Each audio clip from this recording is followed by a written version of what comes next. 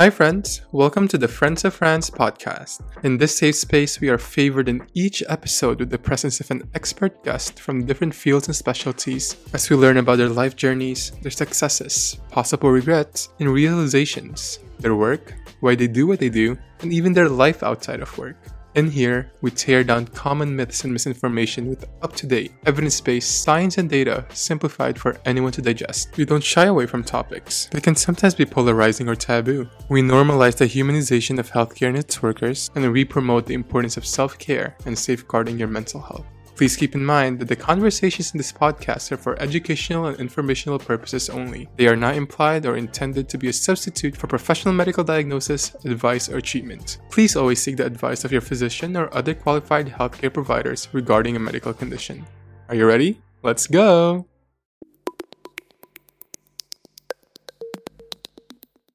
Hi everyone, happy Friday! Where has the time gone? Another episode for you this morning of the Friends of France podcast. And today, grab your popcorn, grab any other food that you have near you, because we're going to be talking about all things food, specifically nutrition and dietetics. If you personally know me, you know that I love food. I just love to eat. It's my favorite hobby. And sometimes I eat too much. Way too much. And there were times in the past where I ate too little, or sometimes not much at all. Especially in America, and I think especially within my age group, the topic of food and eating and nutrition is something that can be very controversial and very variable, actually. I don't know if it's just the ideals when it comes to food or physical aesthetics, especially for sure social media and all of its implications on how we look and how it's tied to what we eat and what not to eat. I was a victim before of all of those ideals. And in this episode, we talk a lot about that. We talk about food, accessibility to food, the quote-unquote ideal nutrition, if there is such a thing, and different types of diets that people try to go through and participate in based on whatever goals they had for themselves. Whether it's to lose weight, to change the way they look physically, or to prevent chronic disease even. And our conversation in this podcast episode and our guests actually focus more on that latter part of the story when it comes to food, when it comes to preventing the emergence or the complications of chronic disease, especially cardiology. So you all know I'm a cardiac nurse and I work for the past 6 years in an interventional cardiology clinic where we also see general cardiology patients. And a lot of our patients really do suffer from heart attacks, strokes, coronary artery disease, those who needed to get cardiac surgery like coronary bypass grafts, and a lot of that circles around atherosclerosis, which is usually defined as the buildup of plaque, cholesterol, and other substances within the artery walls. And though atherosclerosis and other heart diseases are multifactorial, we cannot deny the fact, shown by real life and hard data, scientific data, and up-to-date research, that diet does play a really big role in that. The kind of diet that we had, the quality of diet we have, what we eat, what we don't eat. And that topic really circles our conversations today. Beyond talking about different diets, such as what is a heart-healthy diet? What is a Mediterranean diet? Does the ketogenic diet work? Actually, we talk about the harms of the diet. Does intermittent fasting work? Do you have to turn vegan or vegetarian to be nutritiously healthy? If you are vegan, how do you compensate for some vitamins that might be present in non-vegan ingredients? Today, I am so honored and excited to share that we will be joined by Michelle Routhenstein, a registered dietitian nutritionist, preventive cardiology nutritionist, and certified diabetes educator with over 10 years of experience in the field. She is the owner and president of Entirely Nourished, which is a nutrition counseling private practice focusing on chronic disease prevention and management, specializing in heart disease, heart attack, stroke, coronary bypass recipients, atrial fibrillation, heart failure, you name it. She was formerly the Chief Medical Officer of Open Health and also the Preventive Cardiology Specialist at Cardiatrics, and she currently stands as one of the Forbes Health Advisory Board members. I feel so honored to be joined by Michelle today to debunk all things diet, all things nutrition. We talk about how we can change our patterns of eating and the things we eat. We talk about blood test levels that we should be aware of and asking our doctors when we go to our visits when it comes to our general health. And lastly, we talk about how we can be happy with eating and that we can build a life where we are healthy and at the same time eat what we want to eat. Because life is short, right? YOLO. I'm about to have boba later. I hope you enjoyed today's episode and thank you so much for tuning in. Let's go! Hello! Well, how are you doing? I'm good. How are you?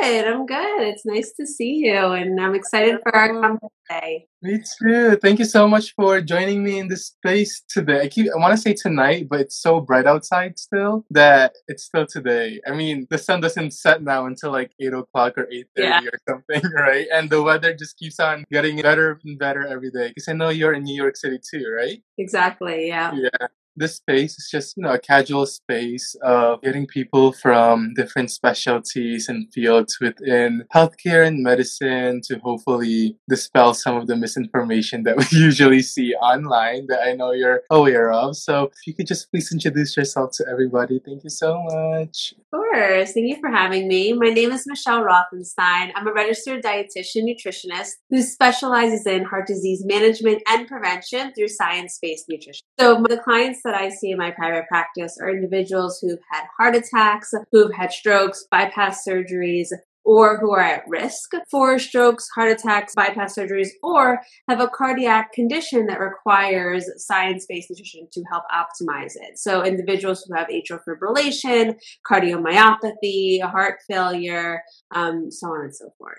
Hey, yeah, and that's so exciting because I remember when we talked, for the first time, I said that I've been also working in cardiology for a while now too. I started a medical assistant and then I became a registered nurse, also working within cardiac surgery, like bypass surgeries, and also interventional cardiology. So I feel like your pool of people as well are quite similar to mine. And I think the topic of diet and nutrition is one that has a lot of confusion most of the time, and I think it's one area where people are like, oh, I'm not sure what to do or what to eat, what's right for me, right? And hoping that we could tackle all of those with your expertise. And so I just wanted to ask, what is the pathway of, I guess, education and training as well to become a registered dietitian? Yeah. So registered dietitian, a lot of times people use the word nutritionist and registered dietitian. They're actually two very different paths. So a nutritionist is really anybody who could say that,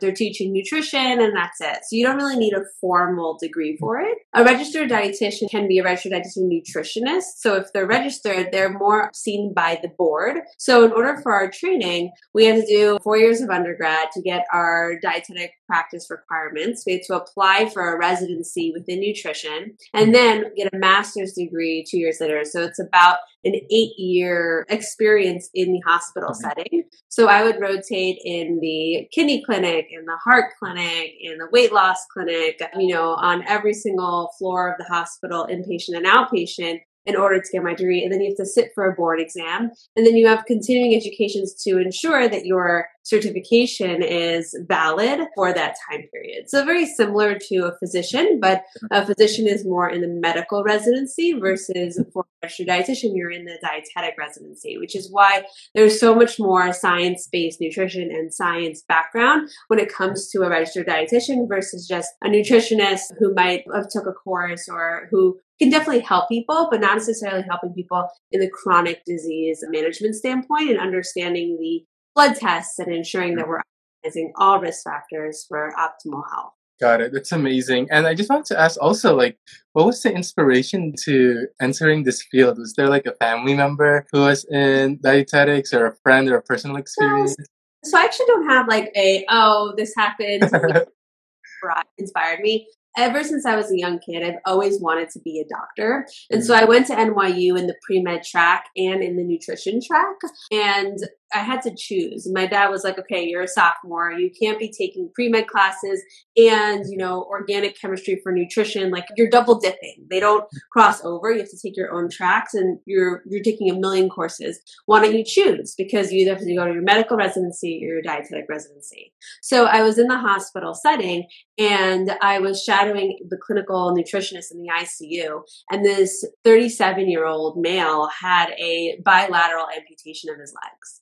And I was like, oh my God, he's so young. Like, how could this happen? And so I went and just talked with him because I was curious, as an intern would be in my schooling. And I was like, I found out his history. He had diabetes, he had heart disease, he had kidney failure, he had all these issues. And he said to me, I was told to take my medicine and that was it when it comes to diabetes. And I wasn't told anything about diet or lifestyle or nutrition. I was just told that if I take my medicine, I'll be okay.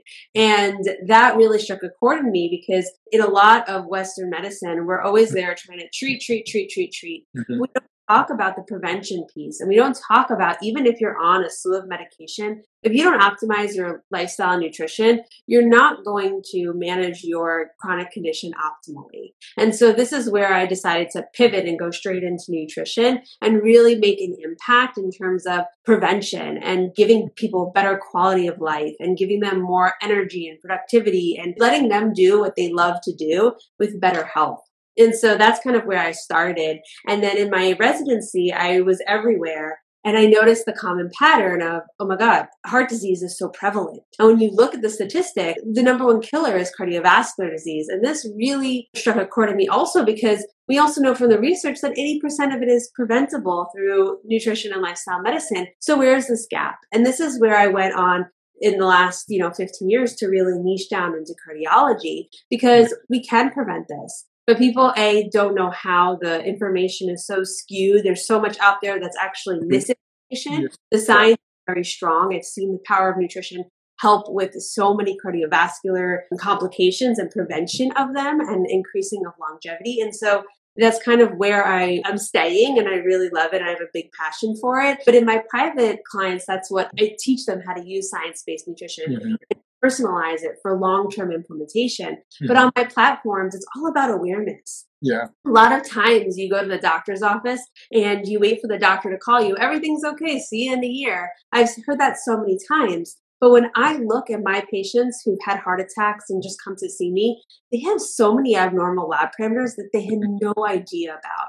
And so many red flags from before their heart attack. And I just want to be like, no, we could have prevented a lot of this. And so awareness is a key component. And so I created this blood test course so people can be empowered, know your numbers, know what they need, ask questions, be your own advocate, because the only way we can reduce this statistic and the number one killer globally is by everyone being their own advocate. I love physicians. I've worked with so many brilliant physicians. They're amazing. But they have a very high caseload. And a lot of times they miss here and there, or they have to prioritize their list and they might not be able to call you, or maybe they called you or they had the wrong number and they couldn't tell. And if you were asking or requesting that labs and you were being proactive, you can therefore, help prevent complications instead of putting it in someone else's hands. Yeah. Super agree with all of that. And I agree with your sentiment about Western medicine as well. And that's something that I also wanted to bring up too, is I know we talked about this previously as well, that despite the breadth and the depth of physician education here in America, at least, from what I hear, there's no block or unit dedicated solely to nutrition, right? I mean, even during nursing school, it was literally like a very basic, here are your different vitamins and here are your different sources, and that's it. And that's why also, when I go to my physician as well, yes, definitely diet and the lifestyle is touched upon, but there is that gap between that conversation, right? And that's why many patients are like, oh, so what do I look out for? What can I eat? Is there an ideal diet? Is there an ideal eating? And I love how you do that with, people knowing the markers that they need to know, the blood test, the result, the values, and really that initiative really does make a big difference. And that's something that I wanted to ask you too, is in regards to what you said about this whole awareness and prevention. We always say, this is a modifiable risk factor. This disease state, oh, this is easily preventable by this, or that, despite the many genetic components. Do you believe that there is such thing as an ideal diet that the general population should follow as a guideline to be healthy, or do you think it's very individualized? I think it's very individualized, because if we could say everyone needs to follow this, we would have cured a lot of chronic conditions. Yeah. So many publications, the Mediterranean diet, the vegetarian diet, the vegan diet. The issue is the interpretation of what that means. When someone comes to see me, people are on different diets. I've had people come on and see that they're vegans and they follow two very completely different diets. They're like, oh, I follow a Mediterranean lifestyle. Completely different diets. And you can have a heart-healthy diet, no matter if you're a vegan, if you're a carnivore, if you're an omnivore, whatever it might be. It's all about nutrient sufficiency. We've seen in research that actually there's been some studies that show that vegans can be an increased risk of stroke, because if they're not getting B12, B6, riboflavin, or folate, what's going to happen? Their homocysteine levels will rise, and that can cause plaque formation in the arteries. We know that plant-forward diet is so important, but there's so many different types of plants. And if someone's just eating one type of plant, or they're restricting other ones, and they're not getting enough folate or magnesium or manganese or calcium, so on and so forth, they're not going to necessarily optimize their blood vessel health. So from my standpoint, it needs to be sustainable. It needs to be adaptable. It needs to be personalized, but at most, it needs to be nutrient sufficient. You need to be having the amount of macronutrients and micronutrients you need for optimal cardiovascular health. If there's any diet that's removing a carbohydrate, removing a fat, removing a protein, you are going to be deficient and your body will not be able to operate. You have to look at the whole picture and the right amount of those nutrients for optimal heart health. And while a plant-forward diet is important, we also need to look at what plants are we consuming. Is there enough nitric oxide? Is there enough folate? Is there enough glutathione production? There's a lot of pathways our body needs in order to address the underlying root causes. So I don't preach that everyone needs to follow a vegan or a vegetarian diet, because I've seen in my practice that many people can't sustain a vegan diet for a long period of time. What also happens is sometimes it can be a very carbohydrate heavy diet. What happens is triglycerides and insulin resistance increases. And so we need to look at the whole picture. Especially, I've seen a lot of my male clients will come to me and say, my doctor told me to go vegan. They're 6 feet tall and they're not satisfied with a vegan diet. They're just not. And so it's not sustainable for them. So I've had people be very successful on a vegan diet, and I support them. I just make sure they're getting all the nutrients and the supplements that they need, because you do need to supplement on a vegan diet. But I'm not an advocate of everyone needs to follow one path, because it really doesn't work. My success rate in my private practice is so high because I take the science, I take a person's lifestyle, and I adapt it into one. I have a lot of clients, for instance, who are South Asians. The risk of cardiovascular disease in South Asians are higher. Within South Asian, like the cuisine, you can't tell someone to change their culture and eat something else. Not lifelong. Not. So adapting and making sure that we're taking what their traditional foods are and then optimizing them for heart health is really the cornerstone. I always tell my clients, if you feel that you can't do this in 6 months from now, then we shouldn't even do it now. There's no point. We need to create habits that will last for a lifetime. We can't create these wants or wishes and try going from 0 to 100 because you'll crash. We don't want to crash. We want the diet to be sustainable and long-term. And I don't like to use the word diet because it's usually meant for like caloric deficit. These are not what we focus on with cardiovascular health, because when we focus on calories, most of the time we become nutrient deficient. Sometimes people need to lose weight for cardiovascular health. But I'll tell you this, and this is so important for everyone to know. You can have heart disease and be underweight, normal weight, overweight, or obese. Weight is one risk factor, and we need to get blindsided. And I've seen so many physicians say, if you just lose weight, your blood pressure will come down, your cholesterol will come down, this will come down. And then so people many times, hell, I've lost 30 pounds and my cholesterol went up. My blood pressure went up. And I'm like, because if you don't add the therapeutic foods in and you're just focused on caloric deprivation, you're not doing justice to your cardiovascular system. And so It's important that we're looking at the whole picture and looking at it from a sustainability standpoint versus I want to get my numbers to be normal overnight. Yeah. You will see results in 3 to 4 months, but those results didn't happen in a week. So don't expect all of a sudden it's going to change. Usually there's other things involved. Usually there's gut health involved. There's mechanisms that we need to address in order for those values to be optimized. All throughout high school and bouts of college, I suffered from severe acne. I cried almost every day looking at the mirror. I wore hoodies during the summer to hide my cheeks. When my mom asked me what I wanted for my birthday, all I wished for was a visit to the dermatologist. I tried so many products and saw so many estheticians, physicians, and other advanced providers. But I know that my mere access to these products and providers is a privilege. Many who suffer from acne and other skin conditions live in many underserved populations where access to dermatology specialists can be difficult due to limited resources. To help bridge this divide, Vanna Padilla, a dermatology nurse practitioner, recently launched Your Skincare Expert's Derm Course, which can allow other specialties to provide comprehensive care to patients through dermatology in places where access may be limited.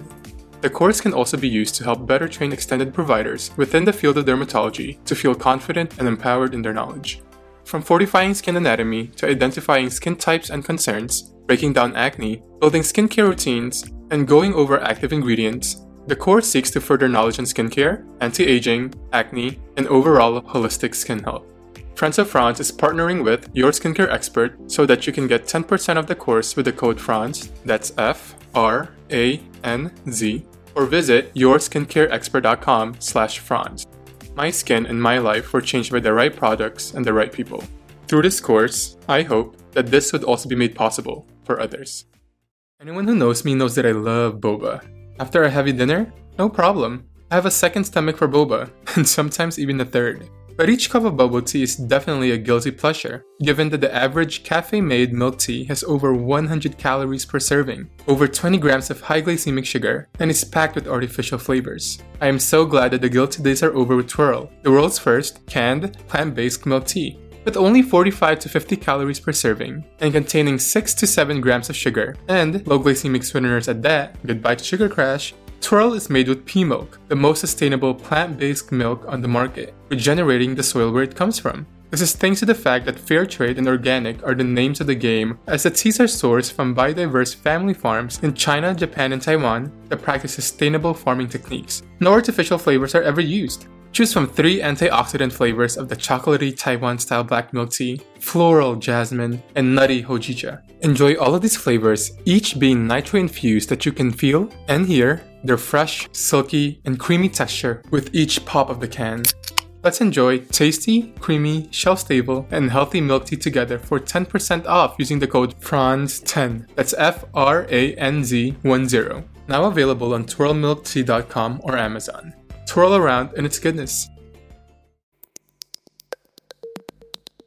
But aside from sustainability too, and optimization of eating, I think a big factor also in accessing this is the actual access to these types of food, right? I talked to many cardiologists and they've always said that, socioeconomic status is a huge factor in this. Like, yes, this is probably much healthier. Yes, this is much more nutritious, but the price point might be different compared to a $2 cheeseburger or whatnot. So as a dietitian and as someone who, educates people in this matter, how can one person balance that, that price point of food and also still getting all of those nutrients and vitamins that they need? Yeah. I mean, I think a big part of it is everyone thinks you're going to do this overnight. Yeah. If you were to go to the grocery store and now buy a whole new pantry and a whole new refrigerator, it's going to be costly. But I remember specifically in my NYU training that we had to do a project of, we were on foods. We had to pretend we were on food stamps and we had to go to the grocery store and we all had chronic conditions. I was picked a heart-healthy kidney diet, which is very difficult in terms of finding the appropriate foods because I was to pretend that I had high potassium levels and high phosphorus levels and how to manage all of that. And I have to say, I actually saved a couple of dollars just calculating. But I would always say, don't overhaul everything at once. Right away. Yeah. One thing that's going to be helpful. If you, for instance, look at the balance of your meal and let's say, okay, the fast food cheeseburger is more convenient. Okay, but we can get it with the apple slices. We can buy little baby carrots. We can do things and make it work for what we have and where we're located and what's accessible to us. I think a lot of times we think of, okay, if I have to do all this, I need to buy all of this, these things to get it. Yeah, it does get expensive when you buy it all at once. But if you start realizing what small changes you can make within your budget, you'll realize that a lot of it isn't that expensive. If you buy vegan alternatives of plant-based protein, yeah, that's going to be expensive, but no one said that you needed to do that. Actually, in fact, detrimental to heart health. So we need to refocus on what are we consuming, what are we considering, and being on the lookout for that. When you go to the grocery store or whatever's available to you, you can choose the sale items. You do not need to get specific of certain things. You can make it work, but choose one thing at a time, especially if it's a concern to you to get to your goal. I feel like that's not very accurate. I mean, the other thing, the thing that drives me nuts is when physicians tell me that patients are non-compliant. Patients are not compliant. Patients need education. They need help. They need guidance. They need support. They need tools. And I know you touched upon this before. And while doctors don't have nutrition expertise in their training, that's okay. But we need to be able to refer to people who do. So you can say, I don't have medical training. I never tell my clients, get off this medication. It's not my scope of practice. If a person needs to get their medication adjusted because it's too low on their lab test or their blood pressure is too low or it's trending in the right direction, we speak with the physician and the physician adjusts it. But that is a physician scope of practice. That's a medical treatment, right? I don't prescribe medicine. I don't do any of that. It's not my scope of practice. In the same realm, that physicians don't have that knowledge, but they need to be able to say, here is somebody who does, who can help. And that's an important component to recognize. I think we have this thought process that doctors should know everything. They know so much and they can't know everything, right? And so I think we need to take that step back of being like, okay, well, then I need to seek additional help if I need additional support. Yeah, I agree with that. I mean, I feel like that mindset comes from, I feel like I had to change my whole refrigerator, the contents of my refrigerator overnight. And also at the same time, I feel like people do expect physicians to be harbingers of like total information when that's why we have the field of nutrition, right? That's existing, of dietetics, right? And, and I wanted to tag along with what you said within what you mentioned about your scope of practice and with the medications. Now, we said that people's eating habits and what we consume and what we bring into our bodies has a very high chance of preventing some of the chronic disease that we do see, right? Especially within the world of cardiology. And I wanted to touch upon that. I believe May is Stroke Awareness Month, right? And I think it's also Blood Pressure Awareness Month as well. And so May is World Hypertension Day. World Hypertension Day. So it was just right. And I wanted to bring that along in conjunction with what you were talking about with medications. Given that the idea of healthy eating is one of those modifiable risk factors that we always say, textbook definition within heart disease, do you think medications and diet go hand in hand, or people has the potential to get off medications if their diet or if their eating is actually optimal for, their concerns? Yeah. So I've seen, like I mentioned before, I do not adjust medications, but in private practice, I've seen people get off their blood pressure medication. I've seen people get off their heart medication, which surprised me. I get surprised with my clients every day. I promise you. I'm like, oh my God, that happened. Yay.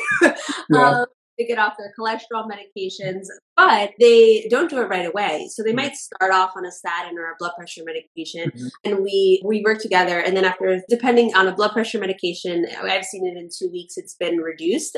And then in a month, it's discontinued. We don't want blood pressure to be too low. That means that our body's not getting enough oxygen, right? We need it to be in that optimal range of 120/80 or 110/70. But with cholesterol medications, I've seen, we don't want that number to be too low either. I've seen LDL get down to 20, 15, and so the doctor will discontinue them after a cardiovascular event, which is usually not really heard of, but with power of nutrition, I mean, with the power of science-based nutrition. And I think a lot of people get confused of what that means. So it's very research-based, but the way I work in cardiovascular disease is it's not just I eat healthy. I think everyone tells me they eat healthy when they come to see me, except for like maybe 8 out of 10 people say they eat a healthy come to see me.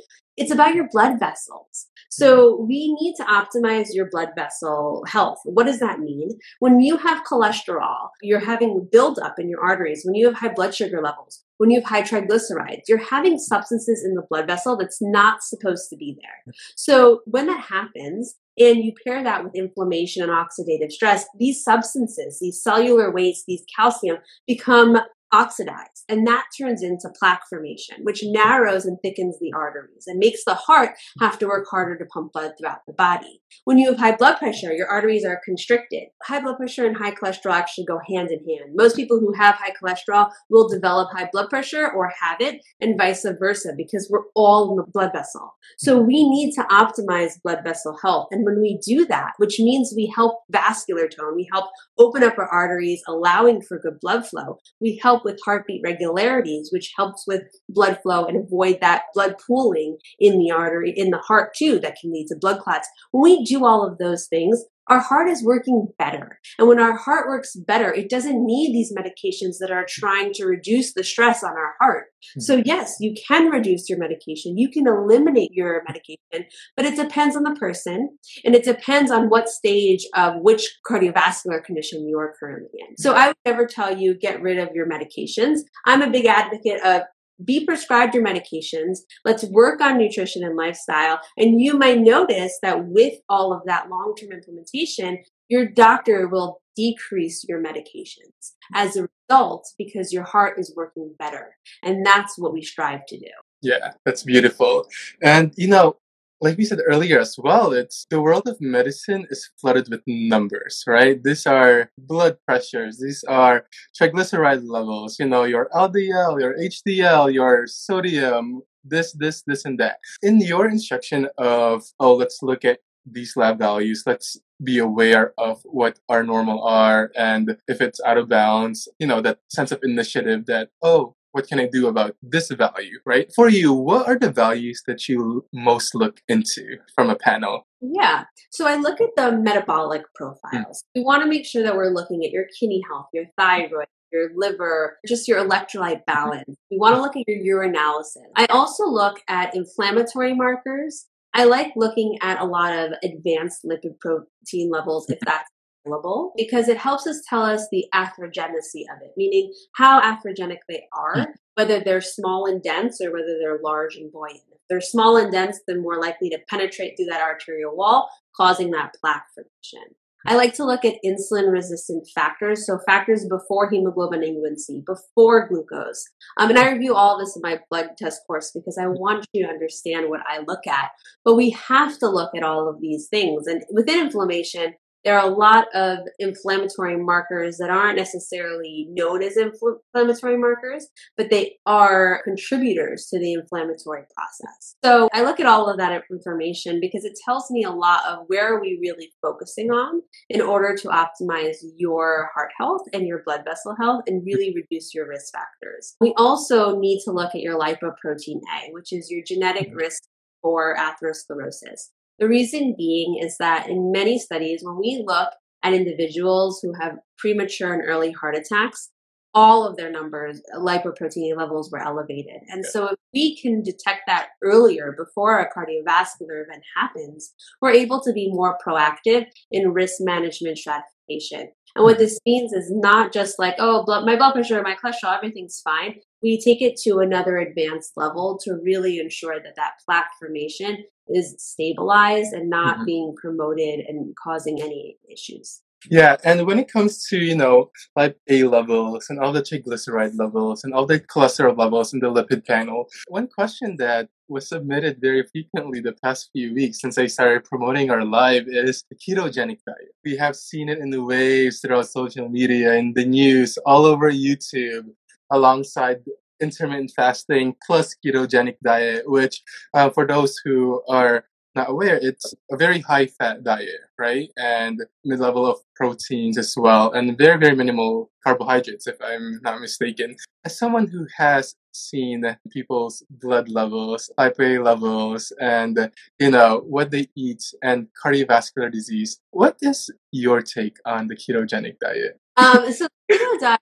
So it's important we differentiate this. There's a lot of like keto renditions of the diet, but true ketogenic diet by definition is causing your body to go into ketosis. So it's using fat as the primary fuel. The reason why it becomes ketosis is because your brain requires carbohydrates as the primary fuel for energy. And so our bodies need to, whatever we're consuming, needs to break that down in order for our brain to work. Which is why, if you've ever been on the keto diet, the first 2 weeks, you're kind of in a keto flu. You're foggy, you're irritable. It's because your brain's not getting the energy it needs. And that's a sign first. It's a survival mechanism. It's not meant for a long-term survival. So we're in a very, very low carbohydrate consumption in order to allow our body to go into ketosis. And when we look at the research, we're really looking at this from a standpoint of epilepsy. It's really helpful in children who have epilepsy to go on the ketogenic diet. When it comes to cardiovascular health, when this diet first came out, someone sent me their blood work and was like, I don't know what happened. Look at this. I've never seen such high cholesterol levels in my life. And I've been seeing a lot of patients. I was like, oh my God, what diet is this person on? That was one red flag. But if you look in even more, the keto diet presents a lot of nutritional deficiency. It causes constipation. Constipation is an integral component to cardiovascular health. If you aren't going to the bathroom and excreting stool regularly, guess what? Your cholesterol is staying in your body. Your triglycerides are staying in your body. Your arteries are getting stuck with all that junk inside. So if a side effect of a diet is a constipation, that is a huge red flag.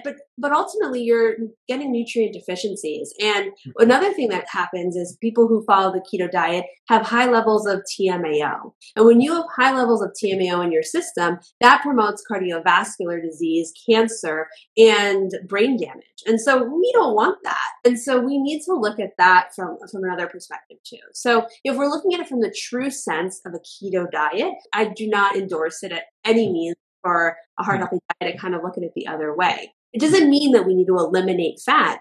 Heart healthy fat is an important component to cardiovascular health, but to shift it to that much fat and reduce our fiberful foods, that is going to an extreme our body cannot handle, and our cardiovascular health is not going to benefit from it either. Yeah, we had a patient come in before for a heart attack, and oh my gosh, the triglyceride levels and the cholesterol levels, and he's like new into the ketogenic diet, and it's like, oh my goodness, we can't believe this number. Yeah, so and I think it's also one of those things online. I mean, there's a lot of them, right? And I feel like there's a different diet that I see online every single week, and it's just a variations of it. And I mean, sad to say, a lot of times it's promoted by big followed influencers online, and especially within the younger community where they're like, oh, I can achieve this body by following this diet that they're promoting, right? And I think it's one of the last few questions that I have is, as someone who gives science-based education on nutrition online, is there a top one or top two most erroneous information about nutrition or diet that you have seen either recently or since you've been on? I mean, that's a good question. What's the weirdest thing I've seen? I mean, I've seen pretty interesting things. I think it's just like when we look at extremes, right? Yeah. Like taking out a whole macronutrient is absurd. I understand the necessity of people wanting a quick fix, but there really is no quick fix in lifestyle medicine. And we really need to get to that understanding. There's no magic pill. There's no supplement that's going to cure cardiovascular disease. And we have to put in a little bit of work in order to maintain a healthy lifestyle. That's really the truth. And so I think a lot of times everyone always wants a quick fix. And I see a lot of people who've been chronically dieting for so many years, and they're like, fine, Michelle, I'm finally ready to not do on these diets anymore. And they ruin their metabolism. And so this is me trying to get their metabolic rate up and running to facilitate what are their goals of weight loss and just good metabolic health. And so I really urge everyone to take a stance back and really assess, like, does this make sense before you just go on another, journey that might put you in a bad spot. I also think it's important to kind of refocus on the fact that we want to look at nutrient sufficiency and not caloric deprivation. We don't want to go in long-term starvation modes. I know that intermittent fasting is a big trend right now, but from a cardiovascular standpoint, I've seen people who have a 2-hour window of eating. I'm like, what do you do during those 2 hours? Like, just scarf down food? I used to do that a long time ago. Yeah. But think about that. Like, take a step back for a second. If you're only eating for 2 hours, A, how are you going to get all the nutrients your body needs to thrive? Not going to. B, you're going to be like trying to eat so much during that time period because that's what you're told to eat. So A, you're not listening to your hunger skills. You're not listening to your metabolic health. You're ruining your metabolism. But think about it from another standpoint. You're telling your body, digest all this food. It's like, And so it's an increase in metabolic load. And when you have an increase in metabolic load, what happens? Your body can't digest it. So your triglycerides increase, your blood pressure increase, your heart rate increases, your blood sugar increases, all of the things you're trying to prevent. Yeah. And you're putting a stress on your body during those 2 hours, and that's not healthy either. So I'm okay with a standard fast of 7 p.m. to 7 a.m., especially at night. Let your body rest a little bit. Your insulin doesn't work as well at night. I'm fine with that.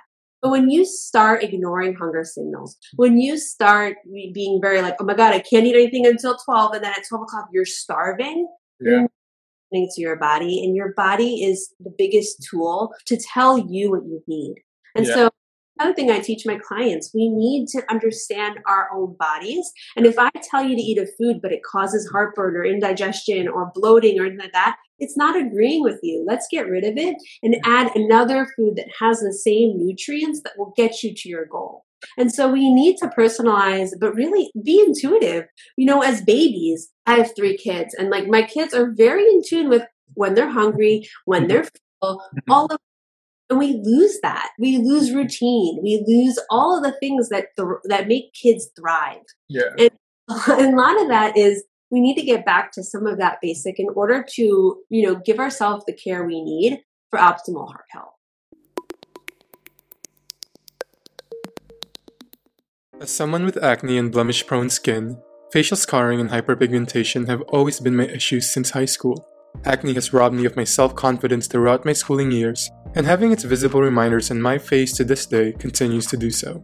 But I have found silver linings of hope having used Rescue MD's DNA Repair Complex Serum. Plastic surgeon developed, Rescue MD seeks to harness the powers of science and 2 decades of patient experience in providing a multi-benefit skin renewal serum that provides real results and improves the appearance of visible skin damage. Beyond my personal skin concerns, the serum also seeks to address a breadth of damage from varying external stressors, including hypertrophic and surgery scars, burns and chemical burns, cuts, scrapes, and bug bites. All of these are targeted by supporting the skin's natural healing process through its infusion with Rescue MD's patented LabCall, a proprietary anti-inflammatory skincare technology that targets skin damage at the DNA level. The serum also contains a hand-selected blend of other ingredients, such as peptides to help strengthen the skin, botanicals like rosehip to soothe, and moisturizing agents such as dimethicone and allantoin that helps to speed up skin recovery. The DNA Repair Complex Serum has been my daily friend, and every day, I feel like I can take back what my scars have stolen from me. Definitely, each skin is different and results are not guaranteed, but I hope that you can find your silver lining too. In partnership with Rescue MD, you can get 15% off your order on rescuemd.com with the code FOF15. The serum is also now available on bloomingdales.com. Discover what healthy skin healing means with Rescue MD. Growing up with my mom, who has been a nurse for the past 30 years, I would always take an adventure in her bookshelf filled with nursing and medical textbooks, encyclopedias, and various human anatomy posters. I still remember perusing through an encyclopedia as a 6-year-old, trying to look for pictures of eyes and muscles, attempting to pronounce their lengthy names since I could not really understand explanations about the different body parts. Despite the myriad of children's books with topics ranging from magical universities to talking animals and the different types of rocks, there weren't really any books on the workings of the human body when I was a child, for children.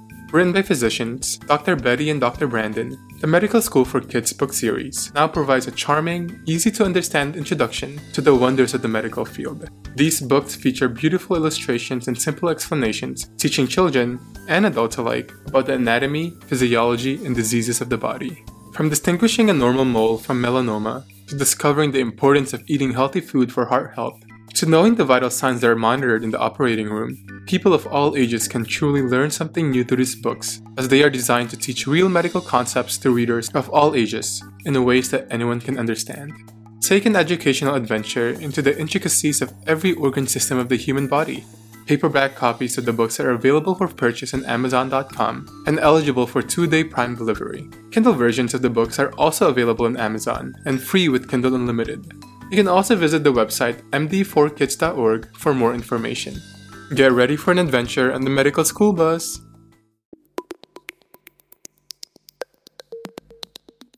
I fell into a very dangerous eating habits long time ago, and I was one of those people who would eat like only within a 2 or 3 hour window. And I feel like the mindset was, oh, I want to be healthy, when in the hindsight you don't know that this is the unhealthiest thing ever. And it really translated in like my whole body. Like I was losing hair, I was always sluggish, like my blood pressure shot up.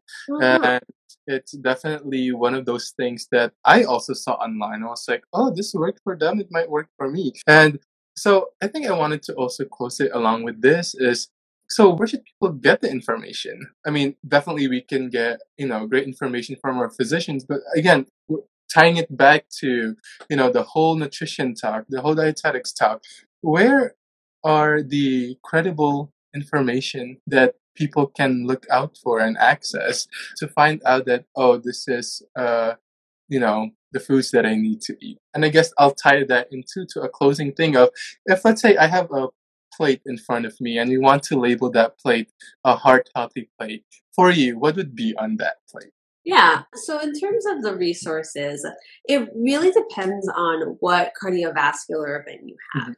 So if you have a familiar hypercholesterolemia, the FH has a lot of resources there. If you have heart failure, you might want to check the Heart Failure Society. So it really depends on those, but you always want to make sure that it's coming from a credible source and a science-based nutrition source. In terms of nutrition and dietetics, as a field, the more, my niche and my specialty is cardiovascular disease. If someone comes to me and says, oh, I have Crohn's and I need help with that, I refer them to another dietitian. So it's important that if you're seeking individualized and additional support as needed, that you go to a registered dietitian who specializes in what you're seeking, because you can't know everything. And when you know one thing, you know it really good and you have really good success. But if you're a generalist, you kind of pick and choose kind of different topics.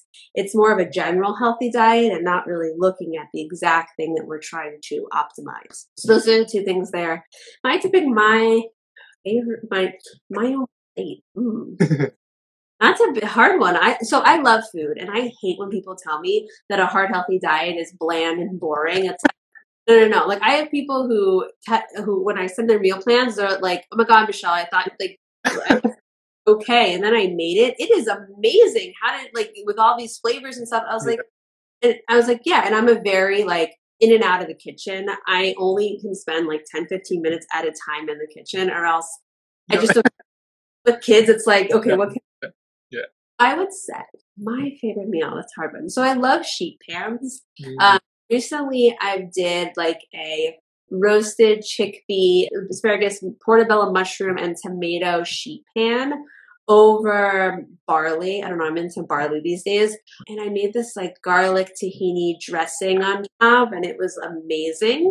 I've also done I like to kind of experiment with wild salmon in a can, or just different tofu and chickpeas and all these different burgers. So I made this really delicious edamame burger recently That was really easy. Mm. Literally like blend, put in a potty, stick it in the oven, done.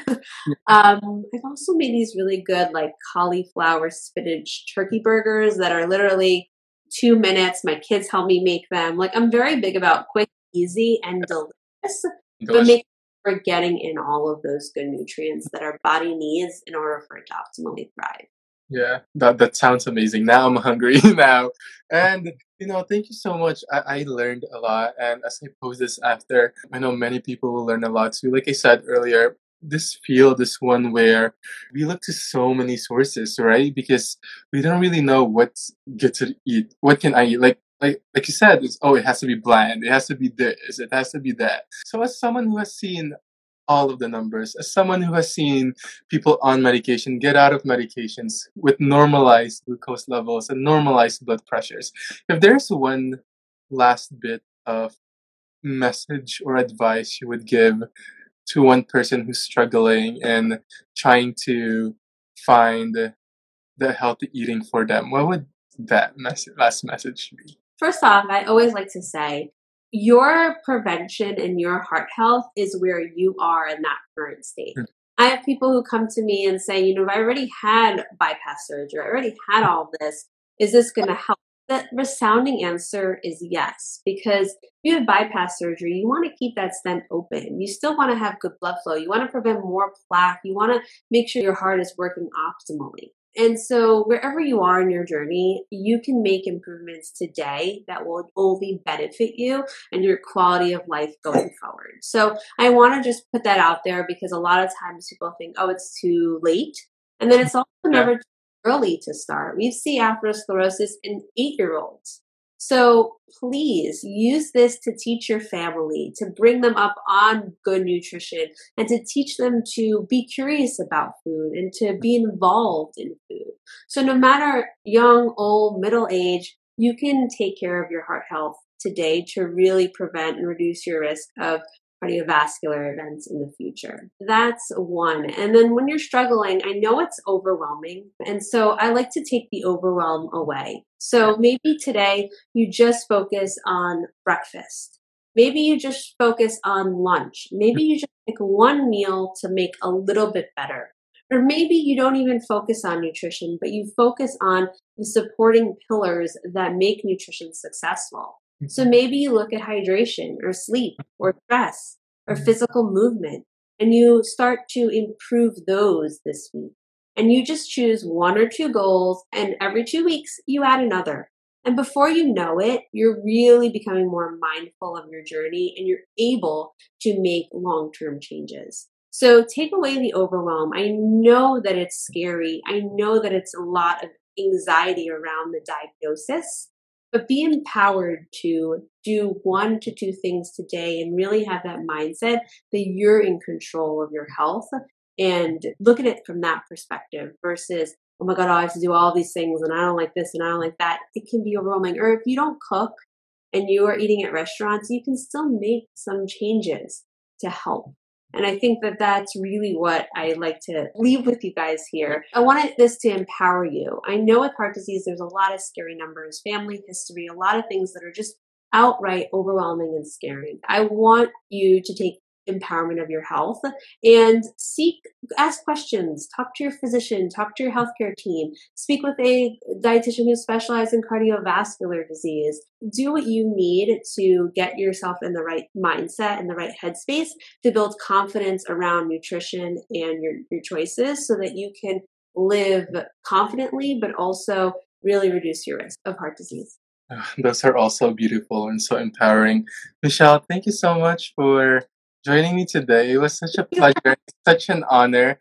Since I started this series last year, I've always, always, always wanted to have a nutritionist on or a dietitian on because, most of my guests have been physicians, obviously, and, from different fields. And each time knowing someone who works in cardiology, knowing how much diet is such a big factor, and I always ask that question, and they'll always tell me, "Oh, you should ask a dietitian.